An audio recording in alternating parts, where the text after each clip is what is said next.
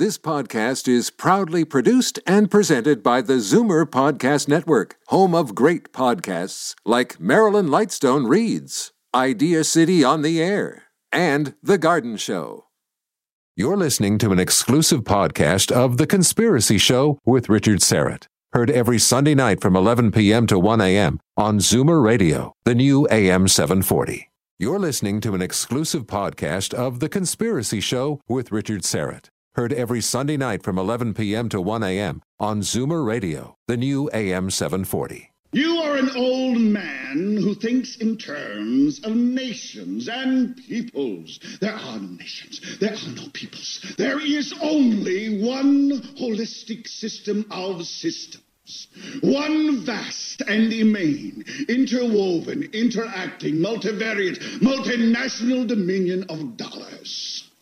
And you have meddled with the primal forces of nature. And you will atone. Everybody knows that the dice are loaded. Everybody rolls with their fingers crossed. Everybody knows the war is over. Everybody knows the good guys lost. Everybody knows the fight was fixed. The poor stay poor, the rich get rich. That's how it goes. Everybody knows. Live from Toronto, Canada, The Conspiracy Show with Richard Serrett from Zoomer Radio, AM 740. Everybody knows that the dice are loaded. So it's about 10 after, or about 10:30, and I went down to Queen Street. I'm up on the second floor here at 550. I go down to Queen Street because my trusty co-host is expected at that time. I go down there, and there's these two gentlemen accosting him, and they're just, holding out their hand. And all I hear through the pane of glass door is Victor yelling, "Are there no prisons? Are there no workhouses?" I have no idea what that was about. Victor Vigiani. Bah, humbug. No, I wouldn't believe that for a minute. If anyone holds Christmas dear and near to his heart, it would be Victor Vigiani. How are you, my friend? Just fine, Richard. And are you in the Christmas spirit, despite that little ruckus down there? That was terrific. Good intro. Yes, getting there. Sort of gradually, I sort of ramp up to it very, very slowly, and then eventually hits me when I see my grandchildren. Yes. That kind of does it for me. Oh, yeah. No question. I was telling you earlier, we have a Christmas pageant coming up, and on the 16th, our two little guys, they've been practicing away in the manger, and you never can tell because the story sort of changes from day to day, but it sounds like North is going to be Joseph, and Zachary is going to be an angel. Mm-hmm. Not at all typecasting. Yeah. All right. We have... when do we not have a compelling program? But especially tonight, this is, boy, oh boy. I get this email from Paula Harris, who's standing by, describing this story that she's about to lay on us. This could be, if it's all true, this could be as big or bigger than Roswell, which is the archetype of UFO sightings, crashes, what have you. What did you make of it when you got that email from Paula Harris? Well, in getting the email and then talking with Paula at length after the email, I just said to myself, it reminded me of one of the quotes in the back of Leslie Kane's book. I forget who actually wrote the quote. One of the journalists, he said, well, this may not be the smoking gun, but I can smell the gunpowder. It reminded me of that idea that this could be something that is just so neatly packaged and all there, but it raises so many different questions. The more you find out about it, the more questions are raised, like why this happened, and then why didn't that happen, and the two young boys, and it just really I was astounded by the fact that all these images come to mind of these two children hiding and looking and watching and engaging this thing. Yeah, let's set it up. We're talking August 1945, so 2 full years before Roswell, New Mexico. You've got two Hispanic children, 9 and 7, and they witness a saucer crash on one of the boys' father's ranch in San Antonio, New Mexico. Now, here we are 65 years later, and Jose Padilla and Remy Baca are about to, they'll join us a little bit later in the program. But here to set it all up and explain how this story was made, or sort of came to her and what she makes of it, is Paula Harris. She is an Italo-American photojournalist and investigative reporter in the field of extraterrestrial-related phenomena research. She's also a widely published freelance writer, especially in Europe. She's studied extraterrestrial-related phenomena since 1979 and is on personal terms with many of the leading researchers in the field. From 1980 to 86, she assisted Dr. J. Allen Hynek with his UFO investigation and has interviewed many top military witnesses concerning their involvement in the government truth embargo. In 1997, she met and interviewed Colonel Philip Corso in Roswell, New Mexico, and became a personal friend and confidant. She was instrumental in having his book The Day After Roswell, for which she wrote the preface, translated into Italian. She consequently brought Colonel Corso to Italy for the editorial group Futuro, published, I won't attempt, my Italian is a little rusty, non-existent actually. Anyway, numerous television appearances. She returned to Roswell in the summer of 2003 for the American debut of her book, Connecting the Dots, Making Sense of the UFO Phenomenon. Her latest book will be out in February of 2011, and we'll find out about that as well. Paula Harris, welcome to The Conspiracy Show. Thank you, Richard, and good evening, gentlemen. Good to hear your voice, Paula. Paula, how did this story of this UFO crash in 1945 come to you? Well, it came to me through a gentleman named William Brophy, whose father was a pilot and was stationed in San Antonio, and he began telling me that his father had told him a lot of stories about what had happened around the Trinity site, which is the site of the atomic bomb blasts, as you know, the experimentation that was done with the paperclip scientists down there in that area. And so Brophy had told me about his father. He told me about this crash in 1945, that his father was in charge of the recovery. And he gave me the telephone number of Remy Baca, and he said, why don't you talk to him? He was one of the two boys that witnessed this crash. Well, it took a year and a half, Richard, because, to get people's trust and to really talk to people, I had to speak to him on the phone for 6 months. Then I flew there to Gig Harbor, Washington, where he lives, to not only see him, but see the medals that he had. And in 2 days, I realized that this man was telling the truth. And he's very skeptical of a lot of other, researchers and situations. He trusted me with this story. He had me talk to the 9-year-old, who is Jose Padilla, who lives in California. And slowly but surely, with my interview, which is on my website, it's almost 32 pages, I began asking them the questions that you would ask them about a historic event in 1945, 2 years before Roswell. Now, San Antonio, you must know, is 100 miles from Roswell and some 30 miles, I think, from the Trinity, from the White Sands compound there where they were testing the atomic bomb. And both gentlemen, as children, lived through that blast, through that testing. And they will tell you that in person. So these boys at the time, age 9 and 7, now when you first met them, in their early 70s. Right. Or late 60s. Well, one is in his late 60s, the other's in his 74. Jose is 74. These are, they've come to a certain age now where they think it's okay. Their families have agreed, because you have to have the support of your family when you're going to go public like this, to tell the story. Now, prior to speaking to you, had they ever talked publicly about this event? Well, yeah. I mean, Remy told me he had gone up to Stanton Friedman and mentioned it, and gone up to a lot of other researchers and mentioned it, and they didn't jump on it.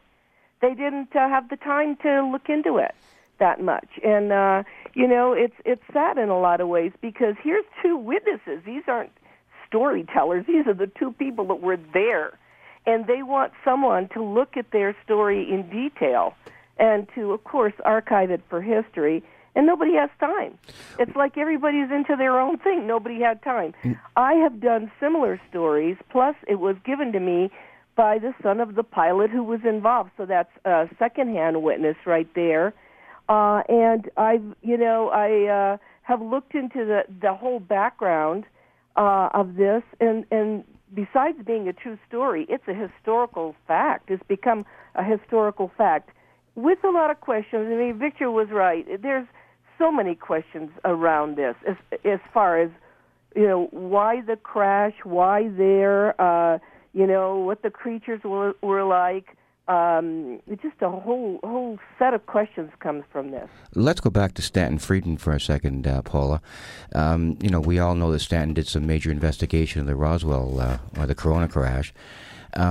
Is it just a matter of him not having the time, or do you think, is it, as within, you and I know, within the UFO research community, as soon as something comes up, there's automatically, even within the UFO research community, a lot of skepticism seeps in among researchers, and they almost are at a point where even now they just don't want to touch anything that appears in any way, shape, or form to be something counter to what they've already investigated. Did that seep into perhaps Stanton or other researchers' sort of impression about what this crash event may have held? No, I think it takes a lot of work, Victor. And he's Roswell. He's always been Mr. Roswell. It's always been about Roswell. It's always been about the Majestic 12 files for him. And for him to do this work, I don't see him getting on a plane and flying to Remy's house. One of the things I've got to say in all humility is I was trained by Dr. J. Allen Hynek. And any of the interviews I've ever done, I've never been on the phone. I can't do anything on a phone. I have to go there. I have to fly to NASA like I did for Clark McClellan. I have to fly to Canada as I did for Paul Hellyer. I'm one of the only people that gets on a plane and goes there, and it costs a lot of money. And it's coming out of my own pocket, and I don't think there are too many field researchers. Can you imagine trying to research this on the telephone? Impossible. Paula, stay with us. Back with more of The Conspiracy Show. Victor Vigiani in studio. We're talking about a UFO crash retrieval in 1945, 2 years before Roswell, in San Antonio, New Mexico, a stone's throw from the White Sands Proving Grounds where they tested the A-bomb. Is there a connection? We'll find out. The two witnesses will join us later. Stay with us.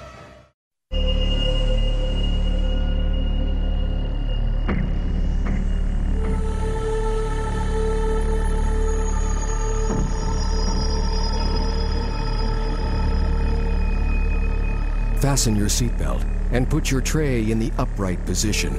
You're about to leave everything you know behind on The Conspiracy Show with Richard Serrett from Zoomer Radio, AM 740. Paula Harris is with us, investigative reporter in the field of extraterrestrial-related phenomena, and we're discussing a UFO crash in 1945 in San Antonio, New Mexico. Two young Hispanic children, aged 9 and 7, witnessed the crash, saw creatures, quote, end quote, inside, alive. They'll be along in about 40 minutes' time to tell us what they saw and what they know.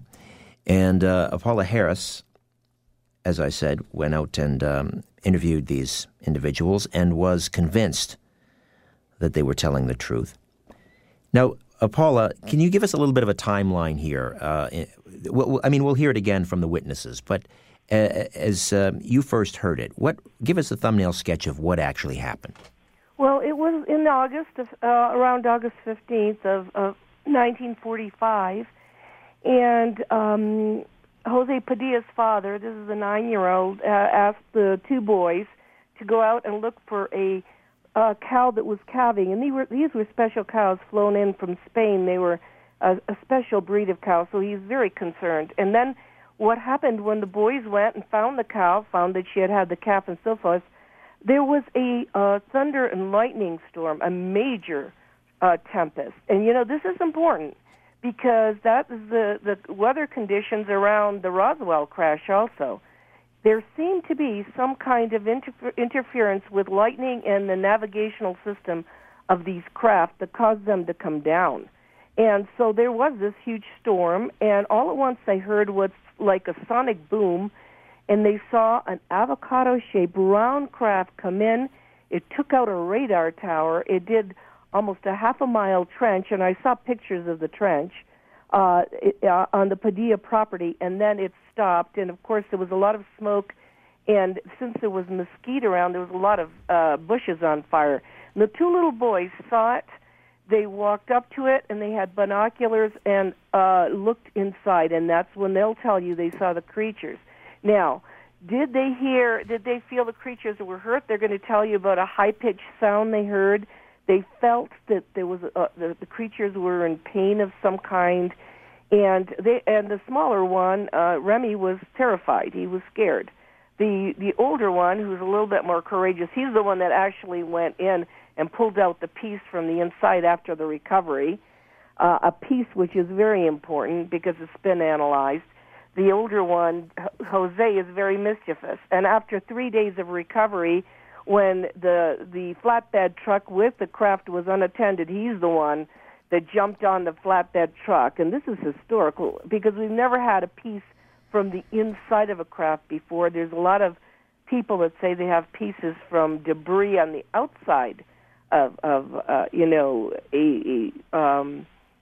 a spaceship. So there's a lot of historical points to this. What about the military intervention?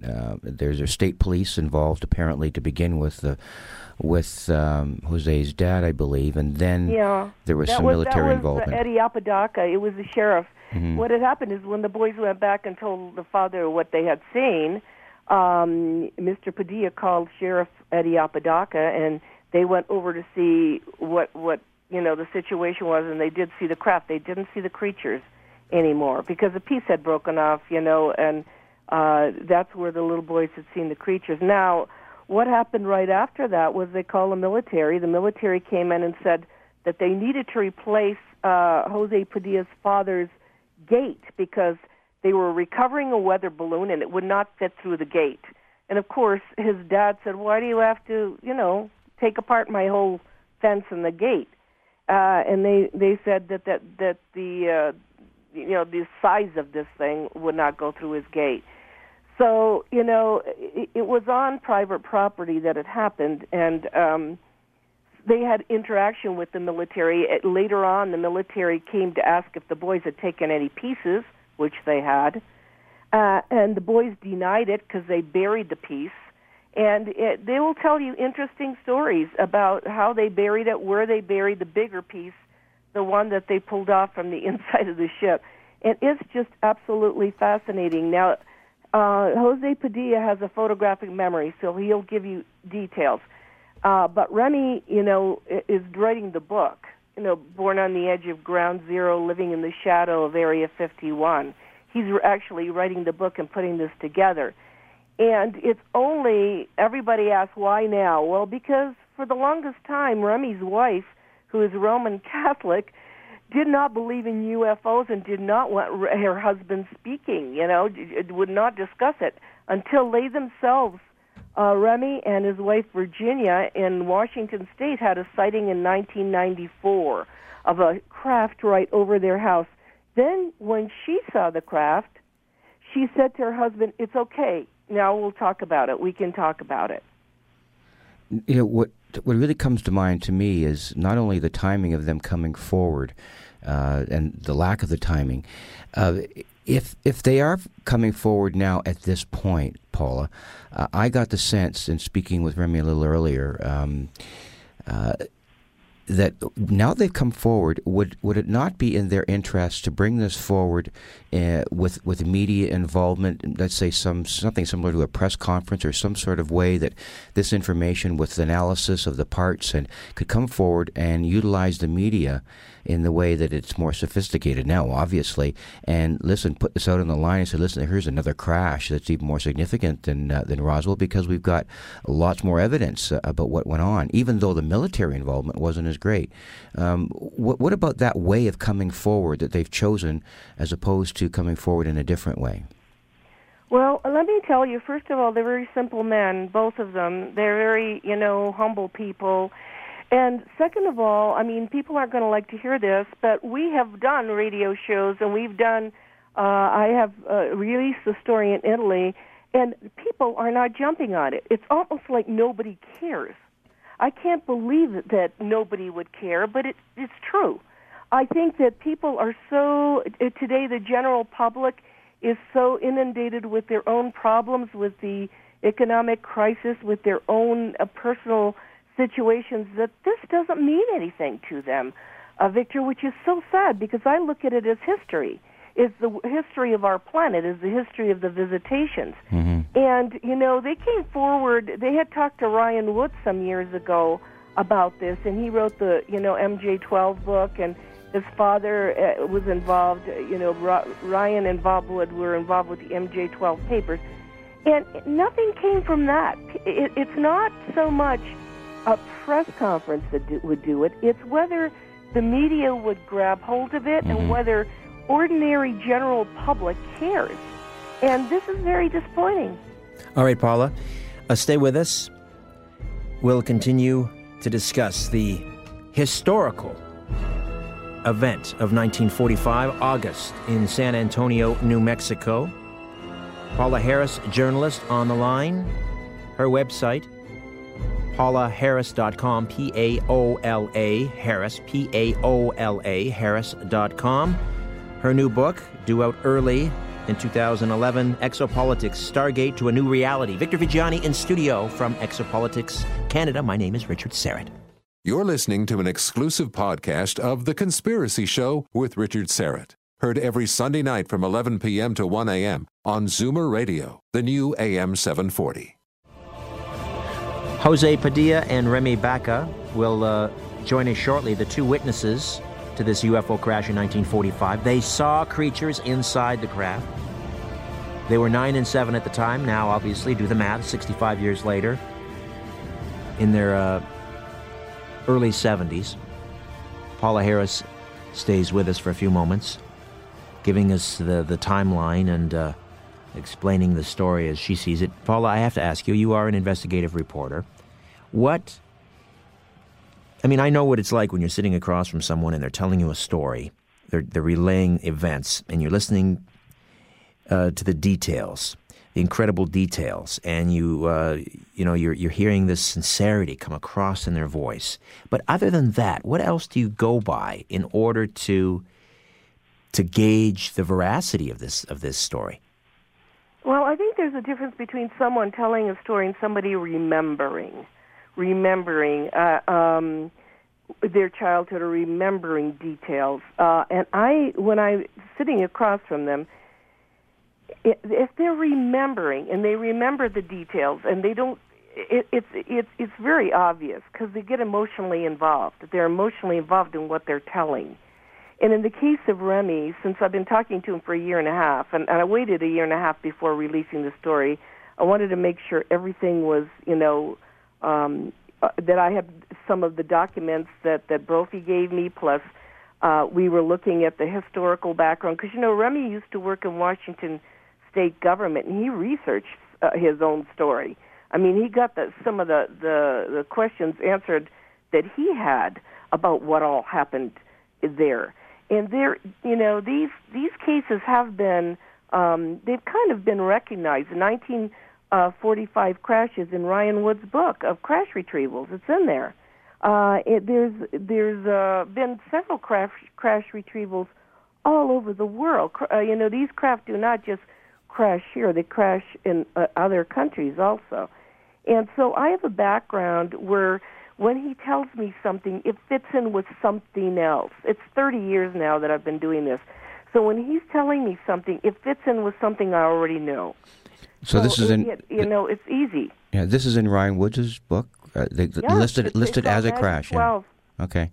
Any parallels between their stories, and I'm talking now specifically about the physical description of the craft and the material and maybe some of the material that they took away with them. And a parallel between that and, let's say, Jesse Marcel Jr. and what he saw, laid out on his kitchen floor when his father came back from the Foster Ranch. Any parallels with the description of the physical materials? Yeah, well, Brophy was telling me that his father said that what he cleaned up was a lot of material that had hieroglyphic type writing on it. Like the I-beam that Jesse Marcel. And Jesse Marcel is also a good friend of mine, so I've had him in my home in Rome when I was living in Rome. So I've talked to him about what he saw. By the way, it's so ridiculous that the United States Air Force is still saying that was a weather balloon and those were crash test dummies, and that is the official word of the Air Force. Somebody like Jesse Marcel Jr. Knows that his father didn't bring home pieces of a weather balloon at midnight to show his family. But anyway, going back to the answer of that question, Remy will tell you he picked up a piece of what looked like aluminum foil that when he scrunched it up went back to its original form. He put it in his Prince Albert, a tobacco can, kept it there for a long time until it came time to fix a windmill on the property, and he used that to fix the windmill. I mean, these stories are so simple because these are simple folks. So that piece of aluminum type material he thinks was very much the outside part of the craft. Also, he said that he saw something that looked like angel hair, which is they took it home to trim the Christmas tree. Oh my! Only the most, perhaps the most important artifacts in the history of mankind, and they're trimming their tree with it and fixing windmills. Kids they don't know anything about UFOs. They didn't read anything. There's no television at the time. They didn't, they didn't know anything about any of this. It wasn't in their data bank, in their brains. They had no exposure to it, so they didn't know what they were picking off when they picked off this angel hair. And from my doing the Charles Hall story, he told me, because he worked at Area 51, that burnt fiber optics appear as angel hair, appear as stringy white stuff. So we got to look at not only this, but the fact that if you read Corso's book, and when they read Corso's book, it all fit together, that not only was there integrated circuits inside the piece they took, the electron microscope picture is on my website, but they had fiber optics that when they were burned looked like, this stringy stuff. And so we've got this technology in 1945. Now, the big argument everybody uses against Corso is, he got the artifacts in 1960, and all that stuff was already in the mainstream. Well, of course, because in 1947, the Army and the Air Force were together. It was Army Air Corps. They split up in 48. Well, you don't think that the Air Force had some of this? That they just didn't have a Corso to talk about? That they didn't start back engineering in 1948, so it was already in the mainstream? It's if you talk to Remy at length about back engineering, he's 100% convinced it was done. What about the dissimilarity in the way the military reacted at Roswell? Well, at the crash of Corona, there was just a huge number of military personnel that descended on the place and the town itself. It was just like a big whoosh.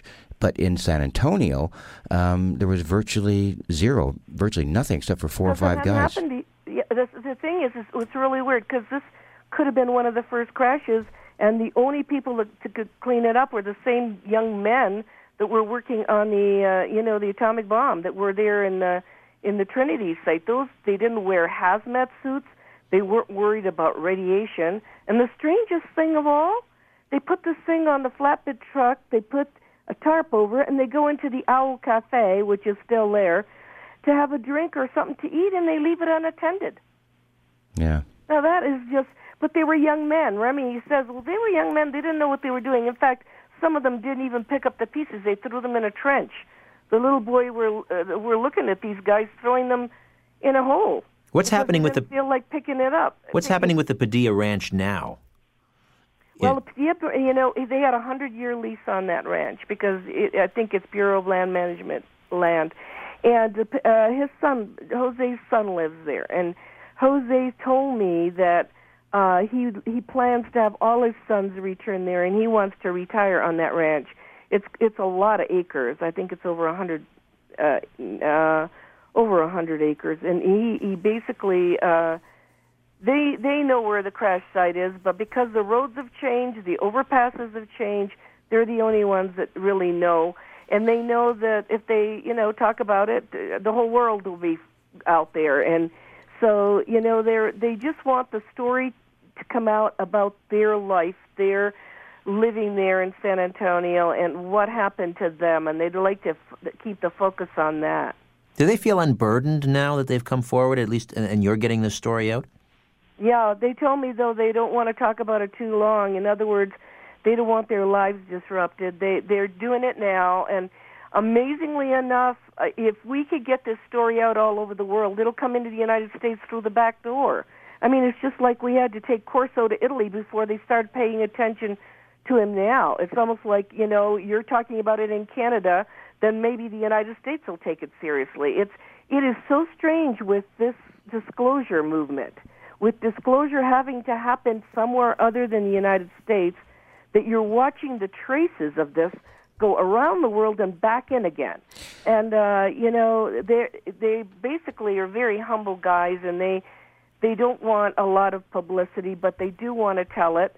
It's history for them. They've got children and grandchildren, and I look at it this way. It's a story for me that cost me money to do, but it's going to go in a book where it's going into libraries all over the world, and I'm having it translated, and maybe 100 years from now when we have disclosure, you're going to have the testimony of first-hand witnesses, which is the most important testimony of all. We know that Larry King has taken up some of this information and ran with it with different aspects of the UFO phenomenon. Number one, if he's around to do something about this, would you think that either Remy and Jose or representatives, if they were to come forward, would they be even willing to take the gauntlet up and appear on Larry King's show to get this thing moving in mainstream media?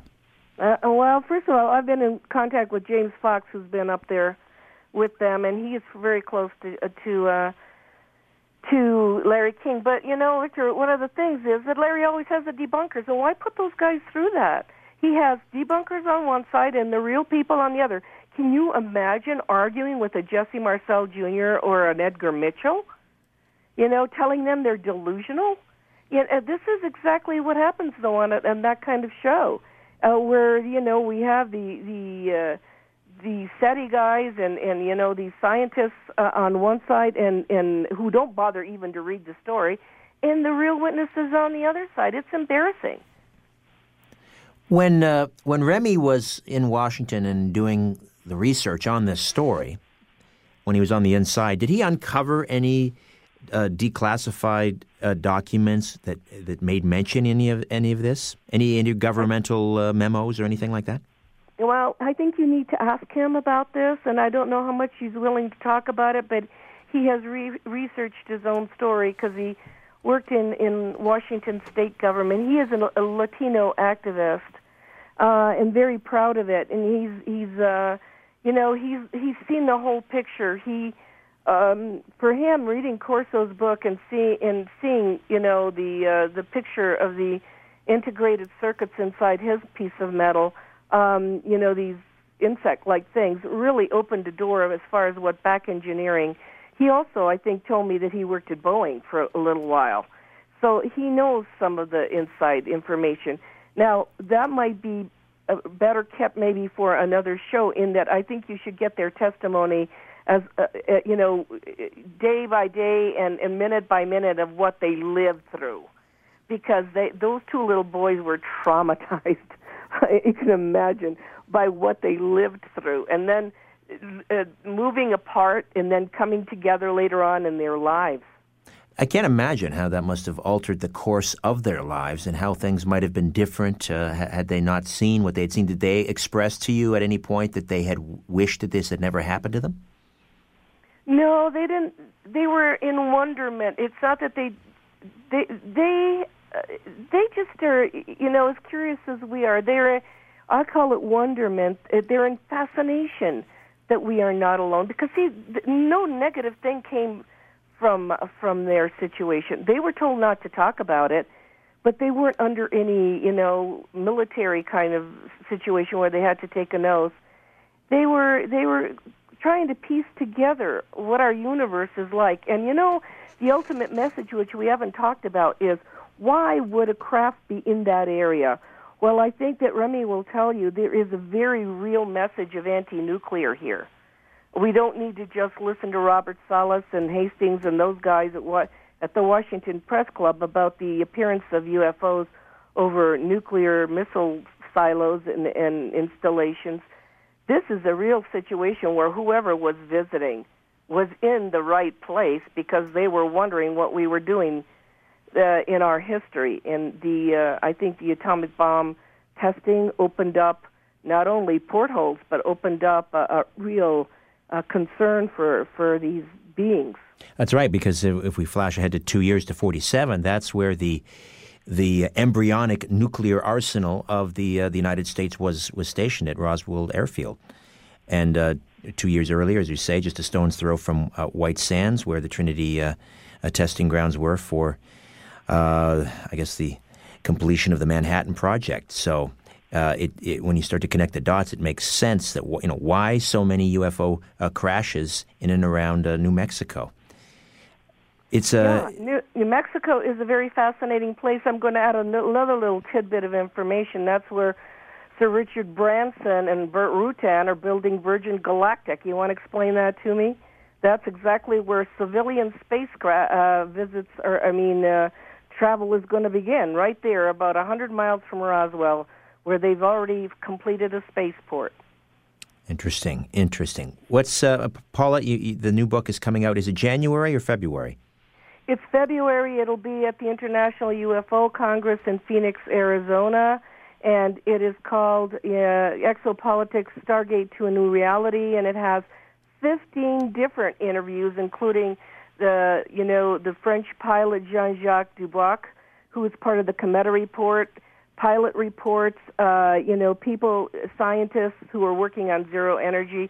It's just my historical contribution to the UFO field. I like it when it's very serious, when it's very scholastic and very academic, and I'm hoping some people will still read. Well, we can only hope, because stories like this must be told, and we thank you for bringing it to our attention. Thank you, Paula. Thank you for covering it. All right, Paula Harris, and the new book is Exopolitics: Stargate to a New Reality, out in February 2011. The website, paulaharris.com, Paola, Harris.com. When we come back, Jose Padilla and Remy Baca, now in their early 70s, but 65 years ago, then 9 and 7, they were first-hand witnesses to a UFO crash, and we'll find out what they saw in just a moment. Stay with us.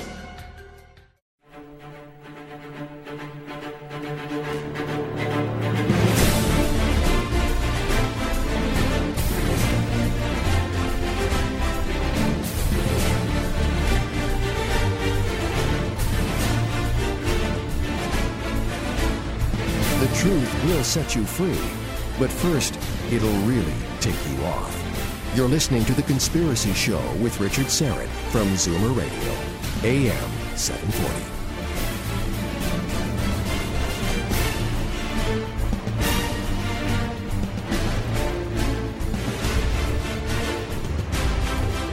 Victor Vigiani from Exopolitics Canada is with me for what may be, in fact, a very historic moment as we discuss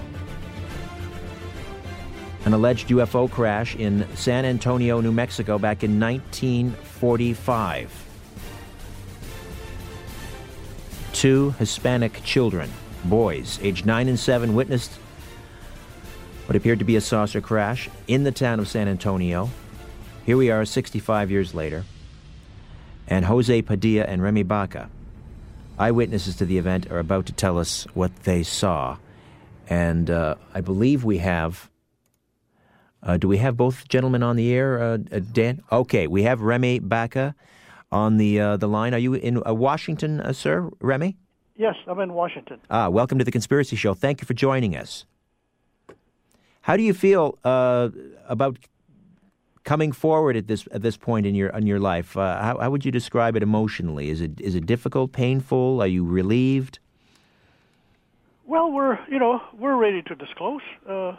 Essentially, we've kind of worked towards this, over the last 10 years or so. Does part of you wish you'd never seen what you saw 65 years ago? Well, it'd have probably been, probably an easier life. How did it affect you growing up and after seeing what you saw, particularly seeing alien creatures inside the craft? How did it affect your whole outlook on life? Well, I was pretty young at that time, at the age of 7, so it was hard to understand. So we had to rely a lot on what our elders, told us and how they, what they told us to do, and we pretty much followed their advice. As an example, the policeman and also Mr. Padilla, and they told us to pretty well keep it to ourselves.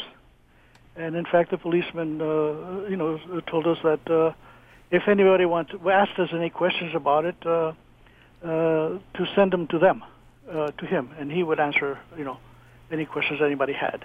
All right. So they kind of sheltered us in a way. Okay. I'm told that we now have Jose Padilla on the line. Jose, are you with us? Yes. Welcome to the Conspiracy Show, and also joining me in studio is Victor Vigiani from Exopolitics Canada. Thank you. Good evening, gentlemen. Good evening. Jose and Remy, we heard from Paula Harris earlier, and she sort of laid out a rough timeline. But why don't we get either of you, both of you, just to take us back to that day? Was it August 15th of 45? And Jose, your father sending you out on a little mission to look for a cow that was ready to have a calf? Yes, it was. Okay, take us back to that day. Okay, it was August 16th, 1945. It was about 10:30 in the morning when Remy and I mounted our horses to go hunt for a cow that was going to be calved, and headed up to the rugged mountains. And it started to get cloudy half of the way, and a storm hit us, lightning and rain. So we dodged ourselves underneath cliff, rocks, and while we were waiting for the rain to stop, we heard a sonic boom. And I told Remy, that must be another bomb test. And he says, well, he says, no. He says, look up. And I looked up there, and he says, look at the smoke on the other side of the ridge. By that time, we heard some noises down the ridge there. And Remy says, look, he says, there's a cow right there with a calf. And we stopped there for a little while, but we got paying attention up to the other side of the ridge where that smoke was coming up. So we got on our horses, took off again, came over the ridge, and we seen this big, huge object that was crashed into the ground. Remy, what did that object look like? Describe it. Well, to me, because I didn't have anything to compare it with as a 7-year-old, and haven't even enrolled in the first grade.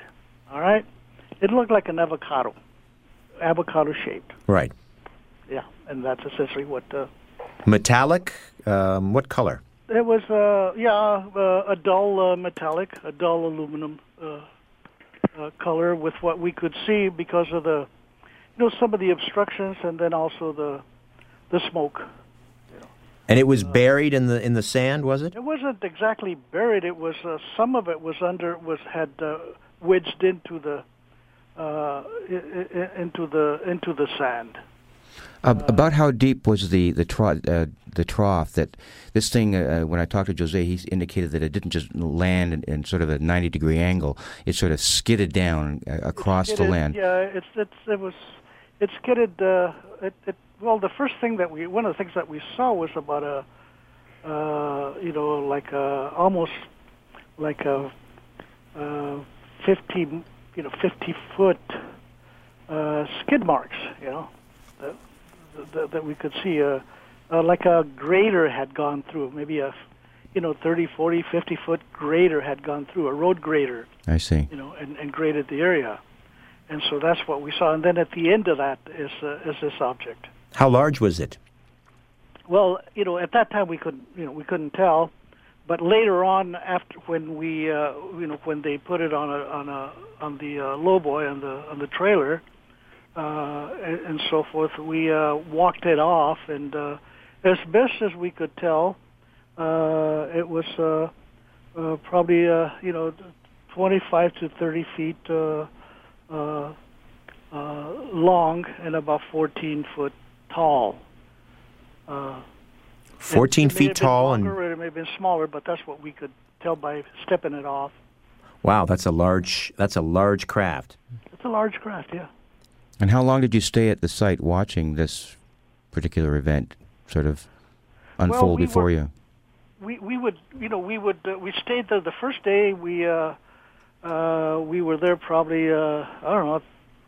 Didn't have a watch, so Of course, yeah. But I don't know, 35, 40 minutes maybe or more. How soon before you actually approached the craft? We never approached the craft at that point. We were looking through the Jose's binoculars, and we never really did go into the craft at that point. So basically, it was another day. I see. That when we approached the craft, it was several days that it took for them to get that on the trailer. They had to go through a process of building when the military came, so they and they built a frame on top of the trailer. Once they had to bring in the grader to grade in the road so they could bring in a truck.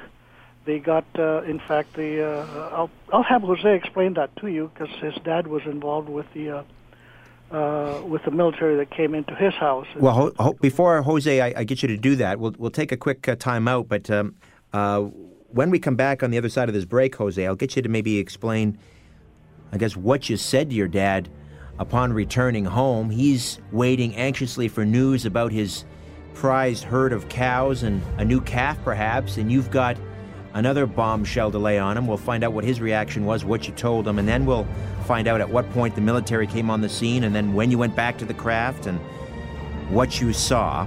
Jose Padilla and Reme Baca, two eyewitnesses to a UFO crash in San Antonio, New Mexico in August of 1945. You're hearing it here on The Conspiracy Show, AM 740. My name is Richard Serrett. You're listening to an exclusive podcast of The Conspiracy Show with Richard Serrett. Heard every Sunday night from 11 p.m. to 1 a.m. on Zoomer Radio, the new AM 740. Next week on the program, that would be Sunday, December the 19th, we'll delve into the whole WikiLeaks scandal. Just a quick note here on the website, richardserrett.com. The Your Call online poll this week, of course, as we've just marked the 30th anniversary of the murder of John Lennon. The question is, who killed John Lennon? And here are the results thus far. 45% of you, 45.7% say Mark Chapman was a mind-controlled patsy. 37% say he acted alone. 10.9% of you say he was possessed by demons. And 6.5% of you believe that Dakota Dorman and CIA asset Jose Perdomo was in fact the gunman responsible for the assassination of the former Beatle. All right, back to San Antonio, New Mexico, 65 years ago. 2 Hispanic children witnessing a vehicle which appeared to be of extraterrestrial origin crashing. And this is just new to, I'm guessing, 90% of you listening to this program tonight, and this is potentially an historical event. Victor? Yeah, there are so many, gentlemen, there are so many sort of touch points to this story in reading Paula's interview and then speaking with you both the other day. I want to go and provide our listeners with as much detailed information as we can. And what I'd like to do is go back to the day when we just discussed about the crash, and you were looking at the craft, and you noticed a large hole in the side, and you were watching it through the binoculars. And after sort of the dust settled, quote unquote, which there was a lot of, I recall, Remy, you say, I'd like to get your impressions too, Jose, that you actually had first of all, you heard some sort of buzzing sound when you saw the creatures going back and forth within this craft. And then there was some type of telepathic, or call it what you want, communication that you felt in your minds. Could you tell us what you saw and then what you felt in regard to that? Maybe we can start with you, Remy.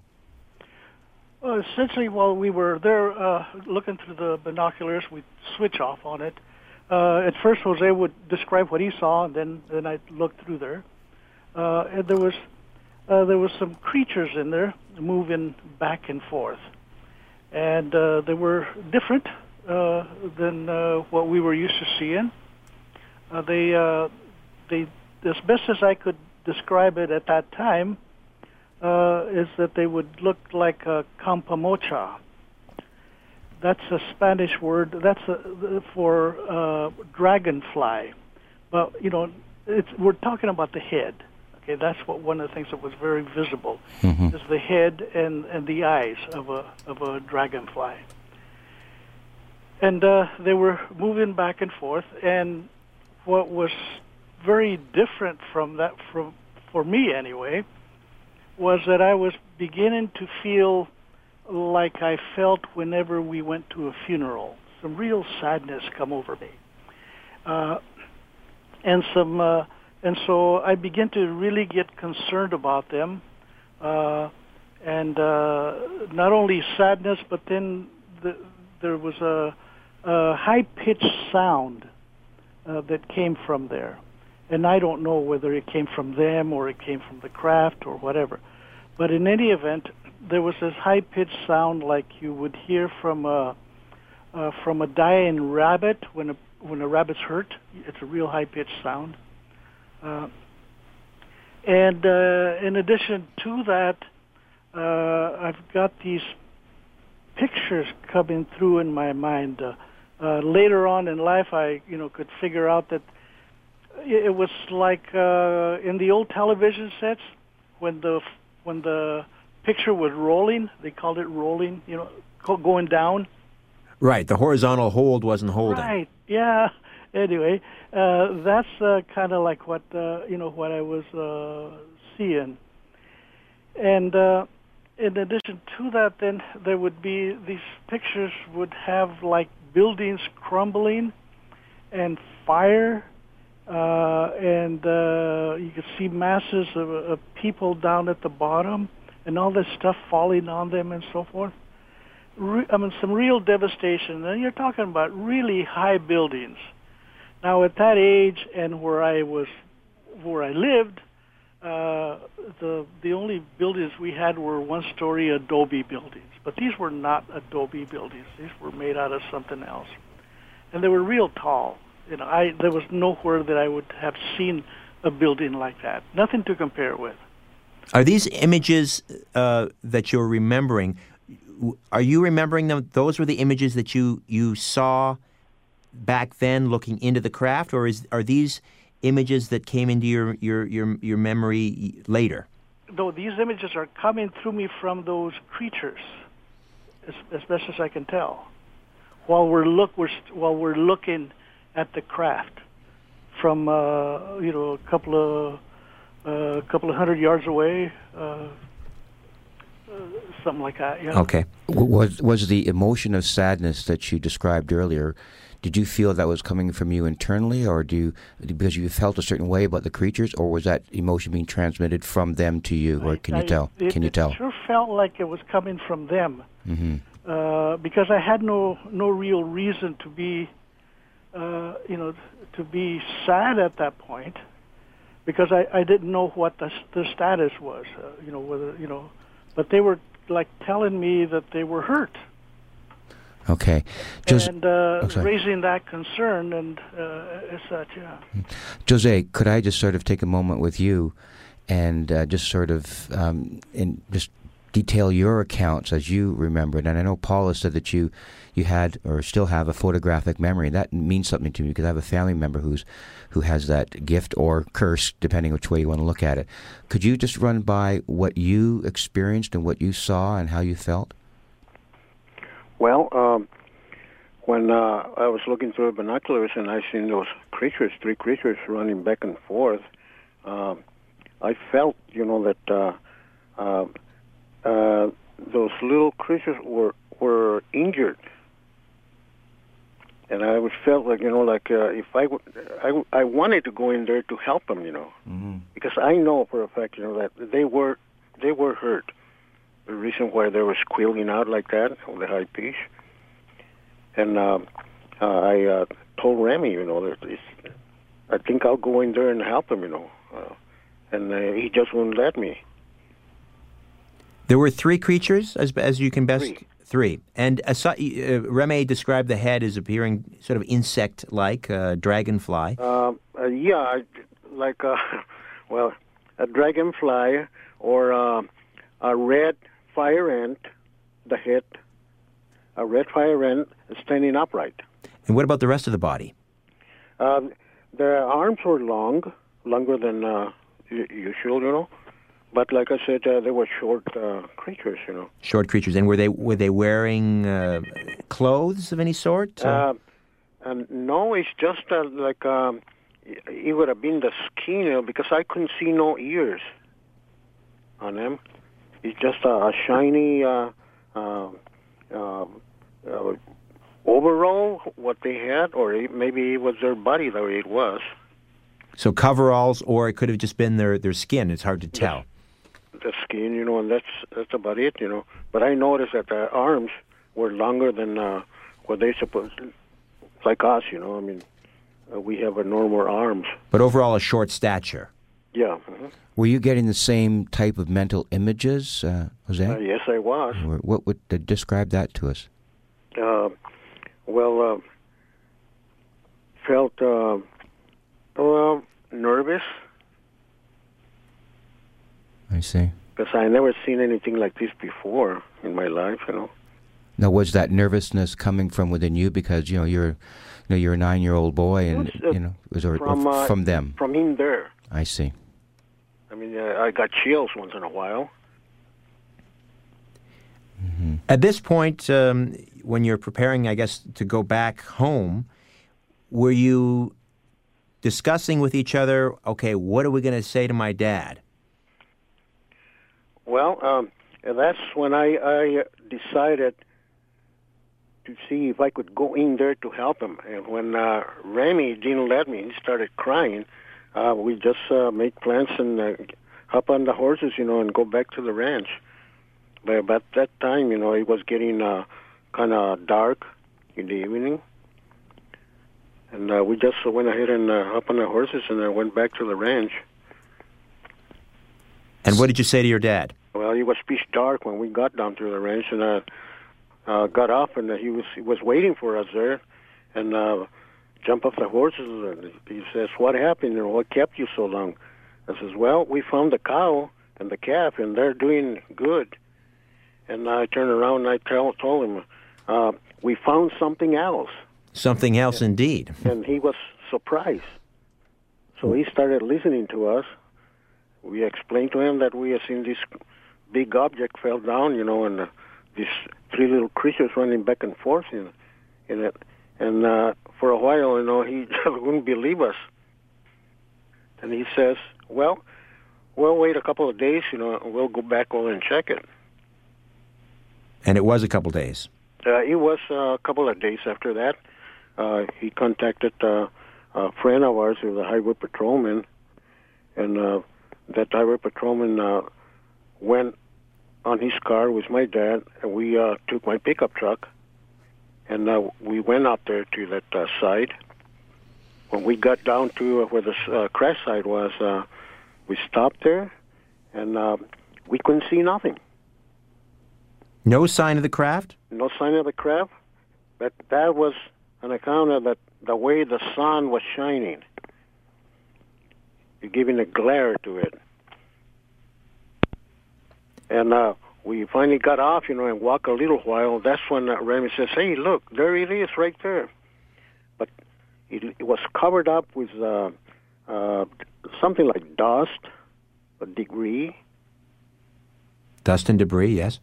And that's when that patrolman and my dad told us to stay behind.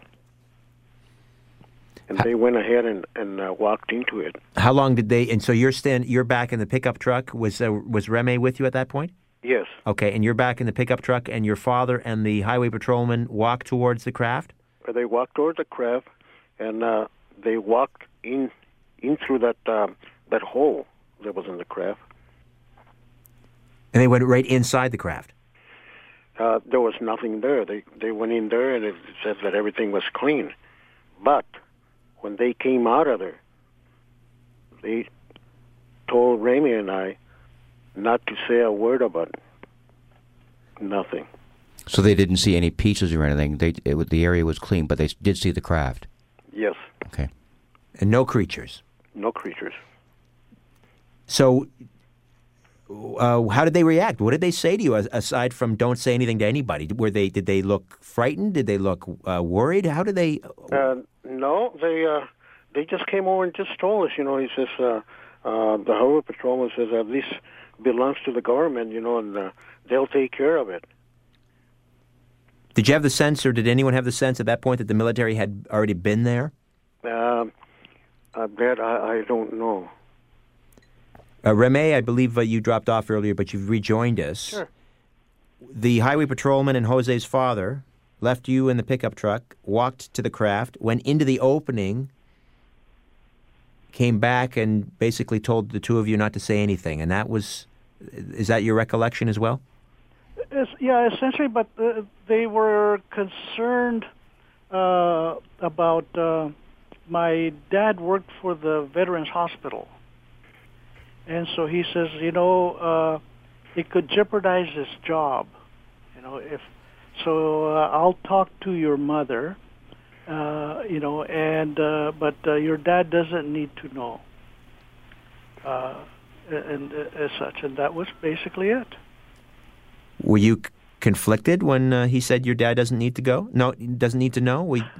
At the age of, at the age of 7,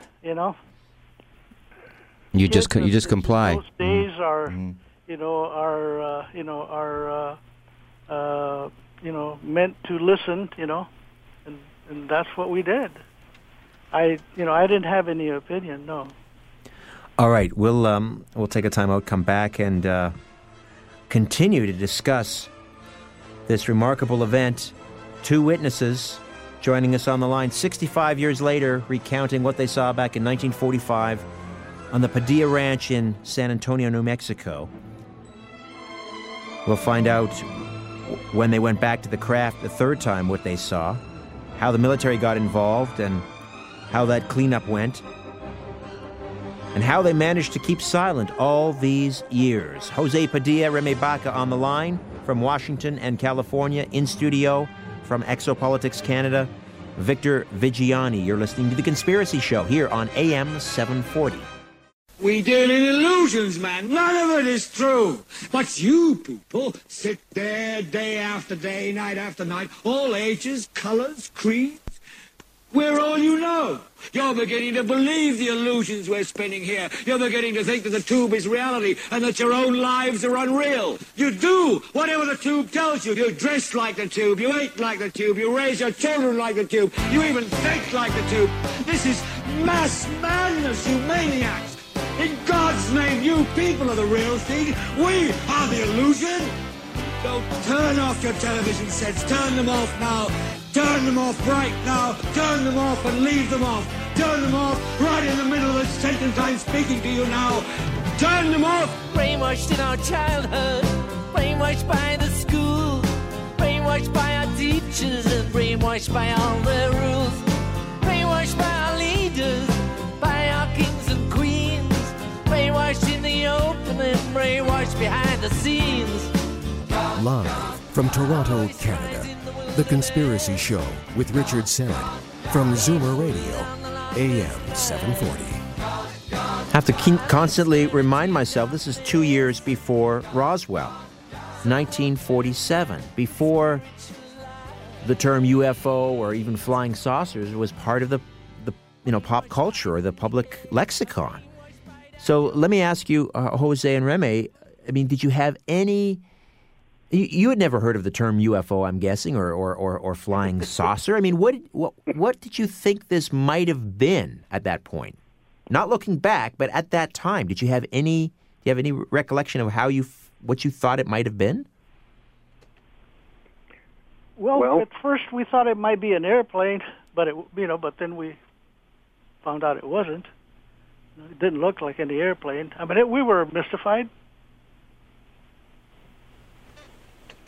And at what point did the term UFO or extraterrestrial or alien or flying saucer sort of enter the picture for you, either of you? It entered the picture in 1947 when on the radio, in fact, we heard that some type of a flying saucer had been discovered over on some ranch, as such, around Corona, which was around 40-some miles to the away from us, and that lasted. It was on the air, and it lasted probably for about 2 to 3 hours, and then it was clamped down. They clamped it down nice and tight. Came out on the newspaper. And then you didn't hear about it again. The only thing we heard about Roswell after that was people coming in either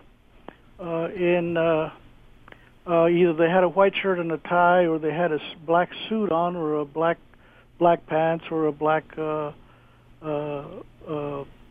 coat, or a hat, And they'd come in asking questions of people and see if they knew anything about what they referred to as the Roswell crash, which really didn't crash in Roswell. It crashed someplace else. But in any event, there was a lot of people that in San Antonio that knew about it. And so whenever some people come in inquiring about it, they would talk to them and tell them about it. Then we started noticing that some of the people that said anything about Roswell, were no longer around. So we got to asking, some of our neighbors and so forth, what happened to Cruz, and he's not around anymore, or some lady. And it says, they're over at the Sand. Didn't want to sound stupid, so we didn't ask what the Sand was, because you didn't ask questions as a kid. You listened, and that was pretty much the way it was.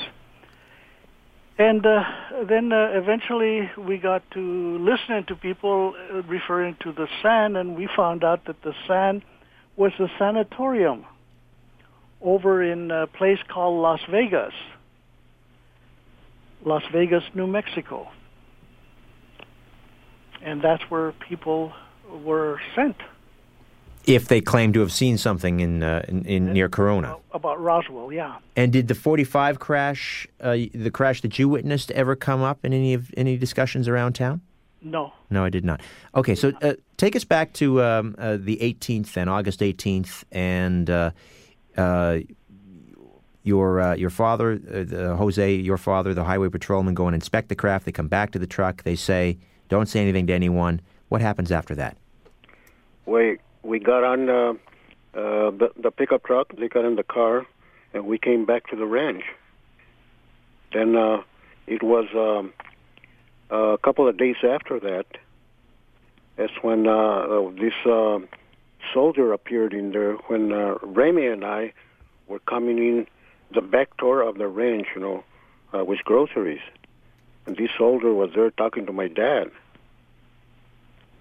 So we went out there, to hear what they were saying, and I noticed that he told my dad that he was going to have to cut the fence in order to get a weather balloon that belonged to the government service general. And my dad asked him, why did he have to cut that fence? He said, because where the cattle guard is, it won't fit through there, so we have to make a wider gate there to get it out. He actually used the word weather balloon. Yeah, weather balloon. What did you think when he said that, weather balloon? Well, when I was back in the ranch with my dad, a few times we collected a few weather balloons that belonged to the government, and that wasn't no weather balloon. That's an amazing contrast that two kids are listening to adults talk, and you admitting to yourself and saying to yourself, "This is not a weather balloon." That is an amazing. So after they had the discussion about that, what happened after that? How did that day unfold, and then when did you get back there again? We started sneaking out there next couple of days and watched from up above the ridge. At that time, though, they had soldiers, the military. They had 5 men that used to come there on a jeep to work on that A-frame that they were building for that object. Mm-hmm. And at getting pretty close to the evening, we noticed that 4 men used to jump on the jeep and take off, and 1 used to stay on post until it was the last day, which it was a Saturday. The last day, that when we were there, that's when they had that object loaded on the lowboy. Was that August the 26th? It was the 25th, I believe. 25th, okay. Was the man on post armed? Yes, they were. Was the area lit when they left? Did they light it up? Pardon me? Was the area of the crash site, was it lit? Did they have searchlights or anything lighting the area? No, they didn't. All they had is just that headlights from the pickup trucks and where they were tying down the objects on it. And how many days did the military's sort of recovery salvage operation continue? It was about 6 days. And did they pretty well pick the area clean? Was there anything left after they? Some of the things we noticed that during the day while we were washing, a lot of debris that was there, they were just raking it up to a crevice there. They shoveled it back into the crevice and buried it? Yeah, and buried it. I guess they didn't want to take it, or they were too lazy to pick it up. They didn't want to carry it. That's rough terrain. Mm-hmm. Carrying it up the hill. Aside from the actual avocado-shaped craft, how big were the other pieces? Were they tiny bits? Were there some fairly sizable pieces? They were just pieces of metal. There was I don't know if it was worse for them to pick them up or not. But were there large pieces? Like how big would the average piece of metal been? About 2 inches by 3 inches. So quite small. Yeah. It was just a shrubbery that was there from that shredded, from that space ship. Were they doing anything specific to the craft, or were they just building this mechanism to get the craft into the frame? They were just making it, building up that L-frame in order to get it on there. They got it mounted on there, all right.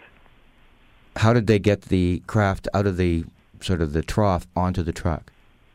They had a truck with an A-frame winch. Mm-hmm. They lifted up. Okay, now at that point, I understand, if the story flows along the way you described it, that they did this, got it up onto the truck, and then they dispersed. They left, and then what happened when they left? Did all of them leave, or just some of them? There were all 5 of them got on the Jeep, and they took off. We noticed. That's when Ramey and I decided to go down there and see what it was like. So my image of that is, I mean, I remember being young at that age and curious, and you're out with your buddy, you're watching something going on that's really, really bizarre. You're hiding behind rocks, and then these military men come in, put this thing on the truck, and then you're laying down, or you're sitting down, or you're on a crevice or looking down, and then you decide, let's go for it. How did that come about? Well, everything was cleared. So we thought, this is the best time to go in there and inspect it, So what did you do? Well, we went down, all the way down there, and we seen that it was loaded, all tarped down and tied.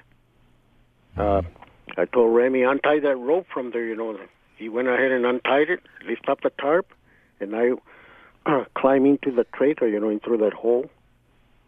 You actually you went back into the craft? Yes, I went in there. Was it dark? It was pretty dark, but we left up that tarp up, the light shine up a little. Done a little light in there. What did you see? There was nothing in there, except for that there was a panel on one wall. A panel with what? Dials and there was no dials or nothing. There was just a panel there on the wall. There was this piece of material there that you could turn it around in circles. A piece of material you could turn off. Okay. And I couldn't. So I jumped off the trailer, went over and got a sheeter bar, and I went back in there and pried it up, and I ripped it right off. And this was the piece that you took home? Yes. And you said you could turn it around in circles, so it was like a dial? To me, I don't know, it looked like a boomerang. A boomerang? A boomerang, one of those things you throw up in the air and then it comes back. How large? About 13, 14 inches long. Who has that piece now? It's up in Washington. So, Remy, you have that piece. That's right. To me, it looked like a sundial, a giant sundial, Metallic? Yeah, that's what it looked, because that's the only thing I could compare it with. I'd seen some pictures in some of the school books, that my family had at home, and so, you look at pictures and so forth, and it kind of looked like like a sundial. Remy, you've had this 13, 14-inch piece of metal for 65 years? No. No? Essentially what happened is that after they took the craft, we got that piece, and Jose had it for a few days at his house, and then he brought it over to me because some soldiers were going through their house and their tool sheds and so forth, and he was afraid that they would find it in their possession, and his dad would get in trouble, and so he brought it over and had me keep it for a while, and so I did. I kept it for a while. Basically, what I did is I took it and I undid some floorboards in our storage, grain storage place. It was a little building that we had that that we had across the street where we kept all the harnesses and plows and... Okay, Remy, let me just stop you there. We're going to take a time out. When we come back, we'll get to the rest of the details surrounding this piece of metal recovered from the crash. Jose Padilla, Remy Baca, two eyewitnesses to a UFO crash in 1945. Victor Vigiani in studio here on The Conspiracy Show. My name, Richard Serrett. You're listening to an exclusive podcast of The Conspiracy Show with Richard Serrett. Heard every Sunday night from 11 p.m. to 1 a.m. on Zoomer Radio, the new AM 740. Victor was just pointing out something that we had both noticed, but he sort of verbalized it off the air, and that is after Jose and Remy describe the event of 1945, what they saw. Often you listening at home may notice this little pause, a noticeable pause after they speak before either Victor or I sort of jump in with another question. And it's not that we're, grappling with what's the next question going to be, and so that accounts for the pause. We're basically trying to wrap our head around and absorb this information that we're hearing from these two gentlemen because, well, I can certainly say for my part, this is the first time I'm hearing this. So I'm shocked and amazed along with you listening at home. And I'm attempting to pick up my jaw off the ground, even though this is probably the second time I've heard some of this testimony. So, yeah, that accounts for the pause. All right. Now, before, Remy, we get back to this boomerang-shaped piece of metal that you took from the crash and stored under the floorboards in a shed across the street from you. I think, Victor, you wanted to go back to the actual craft for a moment. Just for a second, guys. Either one of you can answer the question, because I guess, Jose, you were in there. Was there anything in the craft that was non-metallic? You described most of the stuff being metallic in nature. Was there anything in there that was not metallic? No, there wasn't. Okay. And so it was pretty well picked clean. Was there anything else on I think you described the truck as a lowboy, aside from the hull or whatever of this craft, was there anything else on there? Anything that might have been inside at one point? That I don't know, because it was dark in there to see in there. The only thing that we could see is up above on the rear end of it was a little dome. I don't know whether there where the pilot or whatever used to look out. Or. And neither of you witnessed the military in charge of the cleanup actually extracting anything from the craft? You never got a good look at what they were taking out of the craft, or did you? No, we didn't. Okay, let's go back to the boomerang-shaped piece of metal. And at one point, Remy, it comes into your possession because Jose is worried that if they find it at his father's ranch, Jose's father will get in trouble. You're hiding it under the floorboards. I'm trying to think, as a 7 or a 9-year-old, if I've got something like this in a shoebox under my bed, I'm going to be looking at that every 5 minutes. Was it that type of situation, or did you hide it and forget about it, or were you constantly going over there and taking a look at this thing? Well, let me go back a little bit there. When we were going towards the craft, walking towards it, as such, and I had seen a piece of glitter under a rock, and so I pulled that rock up, and I took this piece of, it was like a type of aluminum foil type piece of metal, and so I took it in my hand, and it was kind of crinkled up under the rock, and I took it, and it kind of uncrinkled, so it was kind of funny. So I just took it and nonchalantly put it in my pocket. We continued on, and when Jose was in the craft, the big hole, went in through the big hole, and I was standing right, with like a foot in it, holding the tarp. And one of the things that was quite prevalent all over it was these what we referred to at Christmas time as angel hair. I remember that as a child, yes. Okay. And so I managed to take some of that from there and took it home, and for, at least once in my lifetime, we had some real angel hair on there. It really glittered beautiful because we didn't have no electricity. We didn't get electricity in our house until the 1950s. But that helped really, really decorate that tree. That was, it was really, really pretty stuff. I was really impressed by that. But anyway, going back to to when I put it under the house, put the piece when Jose brought it over, and put it under the in the storage place. I pulled the boards up and about 3 of those floorboards because it's dirt floor underneath there. And I took it to about like the northeast corner, and I dug a little hole and put it in and covered it up, and then I put the boards back on as such, and left it there.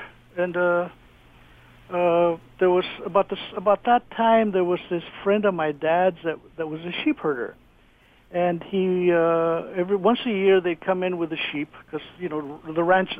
A lot of the ranchers were sheep herders. The guy that discovered that craft, the Roswell crash, was a sheep herder. He had sheep on his ranch, and so this guy worked for those ranchers, and they were bringing in the sheep.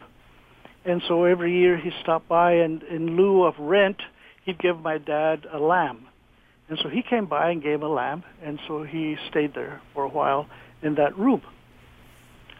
And so my dad was home on leave, I guess, from the hospital. They get so many days off, and so he came home.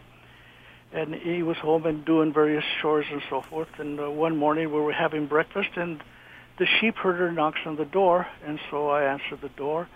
And my dad said, "Yeah, tell him to come in, So he came in, and so they, greeted each other, sat down, and we were just about done with breakfast. Offered him a cup of coffee. And he had some coffee, and so he says, "Well," says, he says, "I'm here because last night, while I was asleep, I heard a noise, and I woke up, and I looked out the window, and where the well is and where the woodpile is, and I saw like a light out there, and I couldn't see what in the world was going on out there. But then I turned around, I was going to grab my rifle and go out and see what was going on. And as I turned around to do that, there was these creatures in my room, and they were pointing down towards the floor, the middle of the floor, and they were saying, 'Tesoro, tesoro.' Anyway, I grabbed my rifle and, I was going to tell them to get out of there, but I didn't have to. They just went through the walls and left. So anyway... So my dad says, "Well, let's go take a look." So they grabbed a shovel and a crowbar, and so we went down there to the building, and they undid the floorboards and took a shovel and dug a hole where one of the creatures that pointed is "Tesoro, tesoro," but they didn't find anything there. So they put the floorboards back on, and so we left, and my dad assured me, "If anything happens, let us know. We'll take a look at it." And I was praying like I'd never prayed before. That they didn't find it? That they didn't find it, because then I would have to tell my dad. And in those days they didn't spare the rod. Ah. Anyway, so we had Jose and I had named it Tesoro, that piece. Ah, which is Spanish for? It was supposed to be a piece like we lost. That was during the war, and so we lost a lot of family in the war, and so we always asked them for maybe a bracelet or a ring, anything to remember them by when we were saying prayers for them. Right. As such, and so. That was supposed to be a souvenir, and we named it Tesoro. There's nobody knew what the name of it was. But anyway, in any event, that was pretty much the end of that. the years that I lived there afterwards, I never did see that sheep herder again. He was probably didn't want to come and stay there anymore, you know? Did his description of these creatures, did they match your description of the creatures? Absolutely. Yeah, he said they were, you know, they had big eyes, you know. And who actually used the word tesoro to begin with? Was it the creatures that used the word? Yeah, the creatures were the ones that said tesoro, tesoro, and put a... Okay, so the creatures used the word. The sheep herder heard those words somehow, and he said that they were talking to him, but not in speech. They were putting all this stuff. He said, you know, he used another word for it, you know, they put all this stuff in my mind, you know. Right, but you had used that same word previous to that to describe this particular. But only between you and you and Jose. Yeah. But the creatures actually used the word. My goodness, that is. Do you have any inkling, or did you have any inkling that those creatures that showed up before the shepherd were the same creatures that were in the craft that you saw? You know what? I didn't want to believe any of that. It's too much for a 7-year-old. Sure. I can certainly sympathize with that. You know, it was too much. You know, I wanted to live my life, you know, and which we did. You know, after that incident, essentially before Jose was ready to come home or to go to California, because I think somebody was sick in the family or somebody had died or something.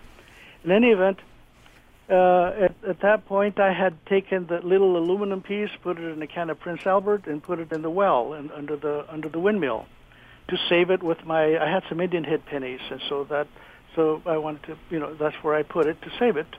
There, that's where I kept stuff, you know, my little hideaway place. Right, your tesoro. So that's where I kept it. And then one day, my dad was on vacation, and he had been working on the windmill. The cylinder was giving him some problems, and he had tried to fix it, and he was really disappointed. He says, you know, I usually can fix anything, but, you know, this thing is really giving me trouble, you know.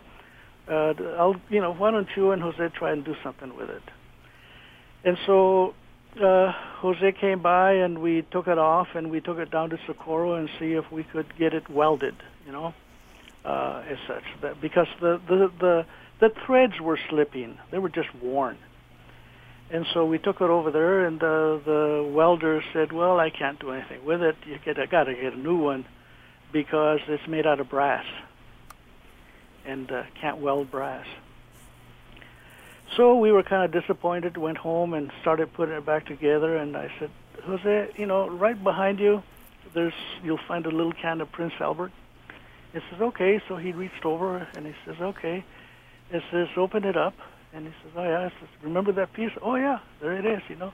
Let's try it. Maybe this will hold that metal on those threads, you know. And so it was a little strip, maybe like 4 inches long, and maybe at the most half inch or an inch wide. And put that on, you know, on the cylinder, and put the lid on it, and we started cranking on it, and got the 2 Stilson wrenches, and we tightened it up, and it held. Beautiful. You know, we were really happy that we had fixed that, because my dad was really, really glad about that, you know. And so showed it to him. We turned the windmill on, and it started pumping water. That was great. Before, I think 53 or 54, Jose left for California. 55, I left for Washington, and I by then completed the first year of high school, and came to Washington and went to school here and so forth, and went on with life. Got involved in a lot of things. Got married, and we had a family. I tried to tell my wife about what I had experienced as a young kid over in New Mexico, and she really wouldn't have nothing to do with it. As such, her brother, my brother-in-law, was a Jesuit. You know, she had graduated from the school, Catholic school. You know, it was a very Catholic Italian family, firstborn priest. You know, tradition, and so I couldn't argue with that. And so I pretty well put it on the back burner. It was not an issue to me. It was not all that important. All right, listen, we'll... sorry to interrupt, Reme. We'll take another time out, come back, and we'll find out as well how Jose was able to pick up his life and move on and put something... I'm not sure how you put something like this on the back burner, but you managed to. And we'll pick up the story from there. UFO crash in San Antonio, New Mexico in 1945. 2 eyewitnesses. We're getting a first-hand account here on The Conspiracy Show. Stay with us.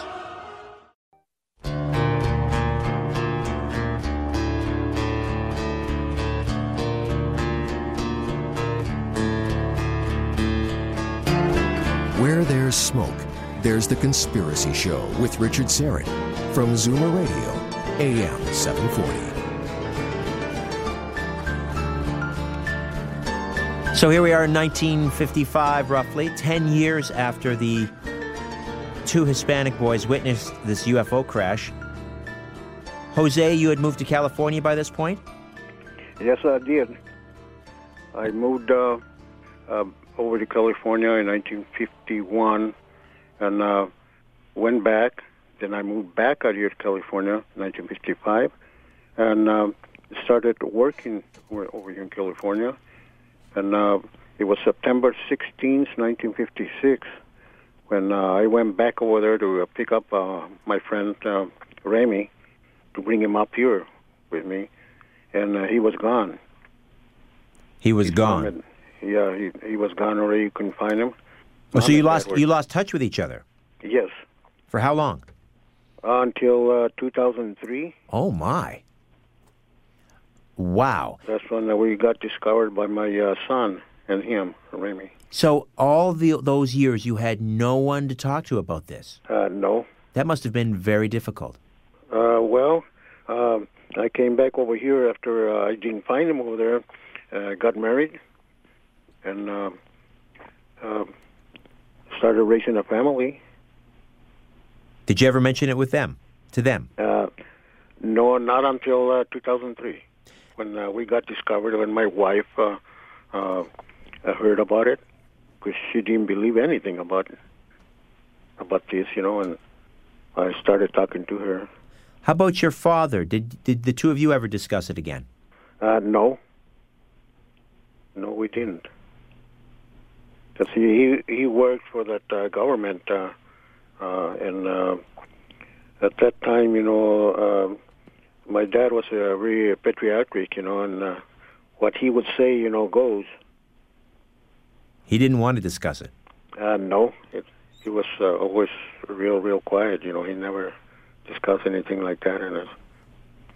Did anybody ever come to talk to him about it from any parts of the government or whatever? Well, no. If they did, because I took off from there at 11 years old, I wouldn't notice. I don't know. Tell us about. I got to ask you about that piece of metal that you used to fix the windmill. How long was that operational with your little handiwork there? Well, I'll tell you, back in 1996, I went back over there because Ramey has sold that house to a friend of mine. And that windmill is still going. Was still going. With that same piece of metal? Yes. Victor, off the air, you described that as what? The first piece of alien back-engineered technology. That's probably true. That's probably true. Yeah. And the new owners had no idea. I mean, they didn't have no idea what fixed that thing. As far as you know, is that piece of metal still there? I don't know whether if it's still there because he turned the tank, the water tank, he turned it into the swimming pool, and I noticed that the windmill tower is not there.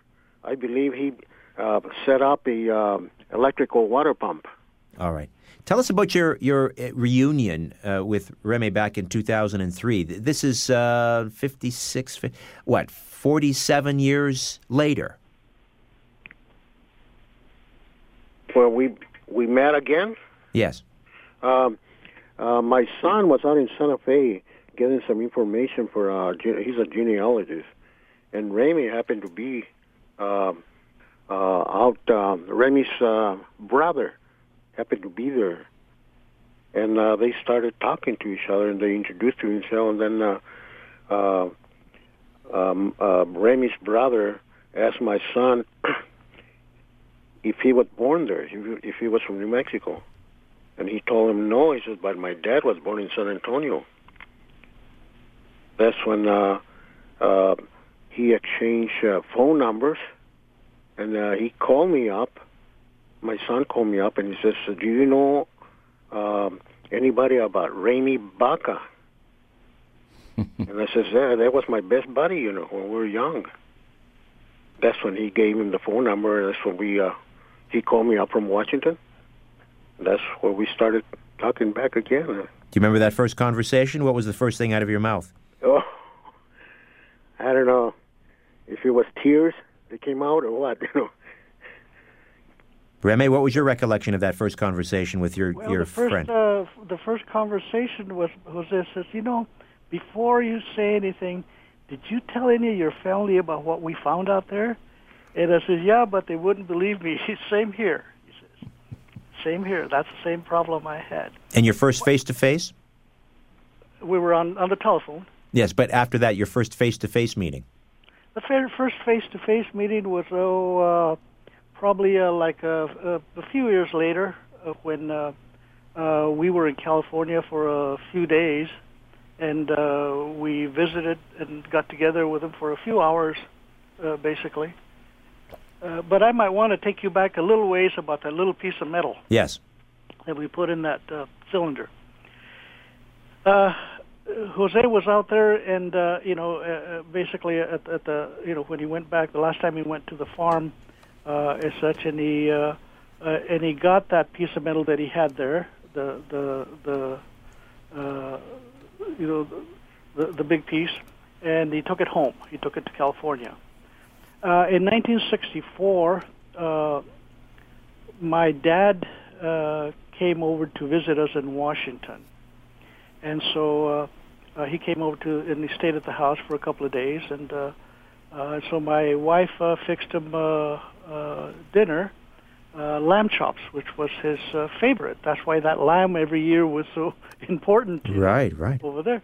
Anyway, so she fixed him lamb chops, and we were sitting around the table with our kids and so forth, and they were met their grandpa, and so we're sitting there, and so he says, Remy, he says, I meant to tell you something, that, when you fixed that cylinder, that's been a long time, and it's still going, it's still working, I said, I don't know what you did, but boy, it's still working, and I could never have done that.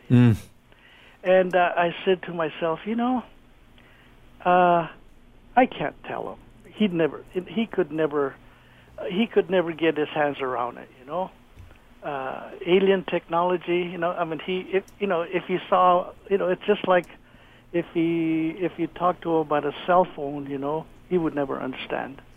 It's been no, I think that's an apt analogy. Listen, I've got to take one more quick time out. When we come back, we have to find out about the testing of this piece of metal, the sizable piece of metal that you had. We'll do that with Jose Padilla, Remy Baca, Victor Vigiani in studio from Exopolitics Canada. Stay with us. You're listening to an exclusive podcast of The Conspiracy Show with Richard Serrett. Heard every Sunday night from 11 p.m. to 1 a.m. on Zoomer Radio, the new AM 740. And just a tad under 5 minutes left in the program. And Victor, you and I, of course, very anxious to know about this piece of metal that was in Remy's possession for some time, and the testing that went on. Yeah, I just want to find out what type of analysis that you chose to have this metal undergo, and what the results were. We had it looked at through an electronic microscope, and essentially some of the things that they found were the the concerns of the scientists that looked at it were these little. They described them as little insect-like bugs in there that were squashed down.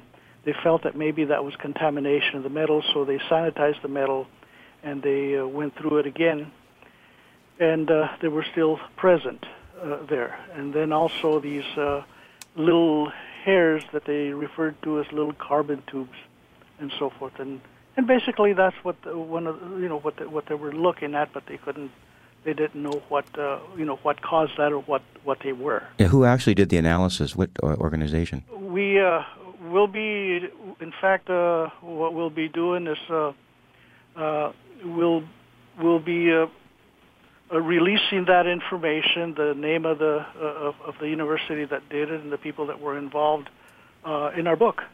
Hey, you are obviously aware that this information could be the actual smoking gun that we've all been waiting for.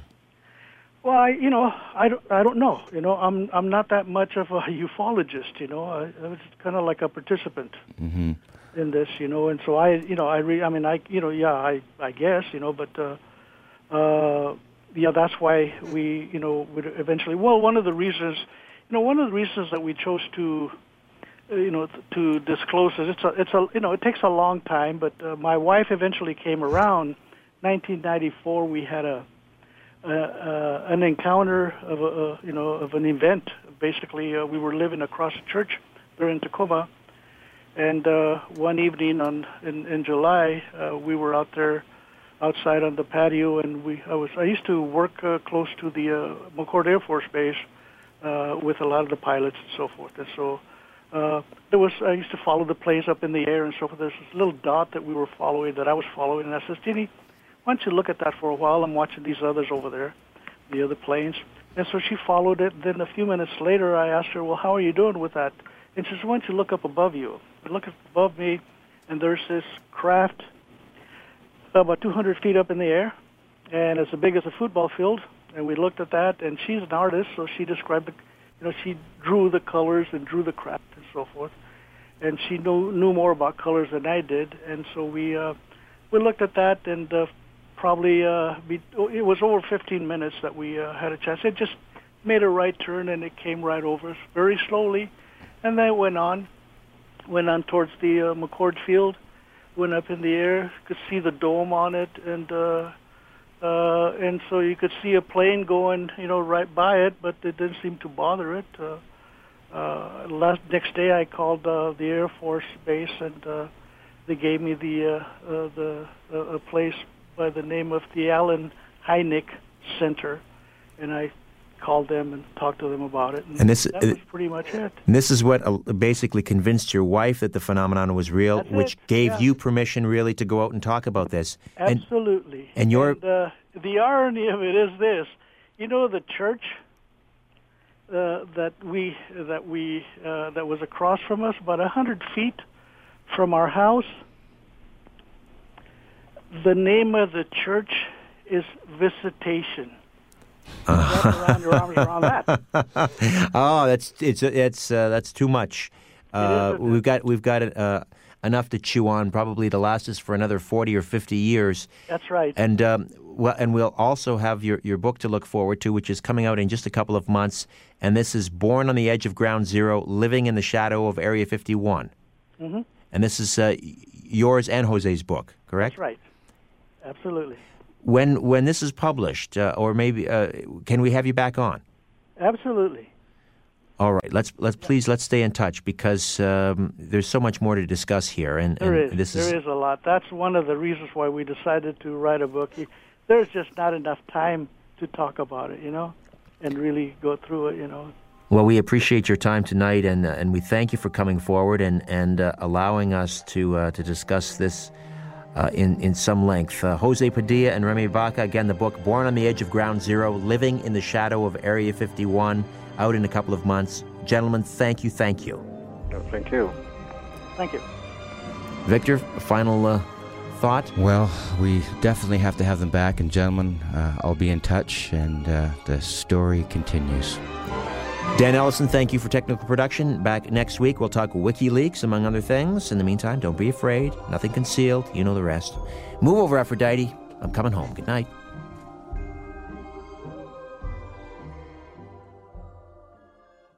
This podcast is proudly produced and presented by the Zoomer Podcast Network, home of great podcasts like Marilyn Lightstone Reads, Idea City on the Air, and The Garden Show.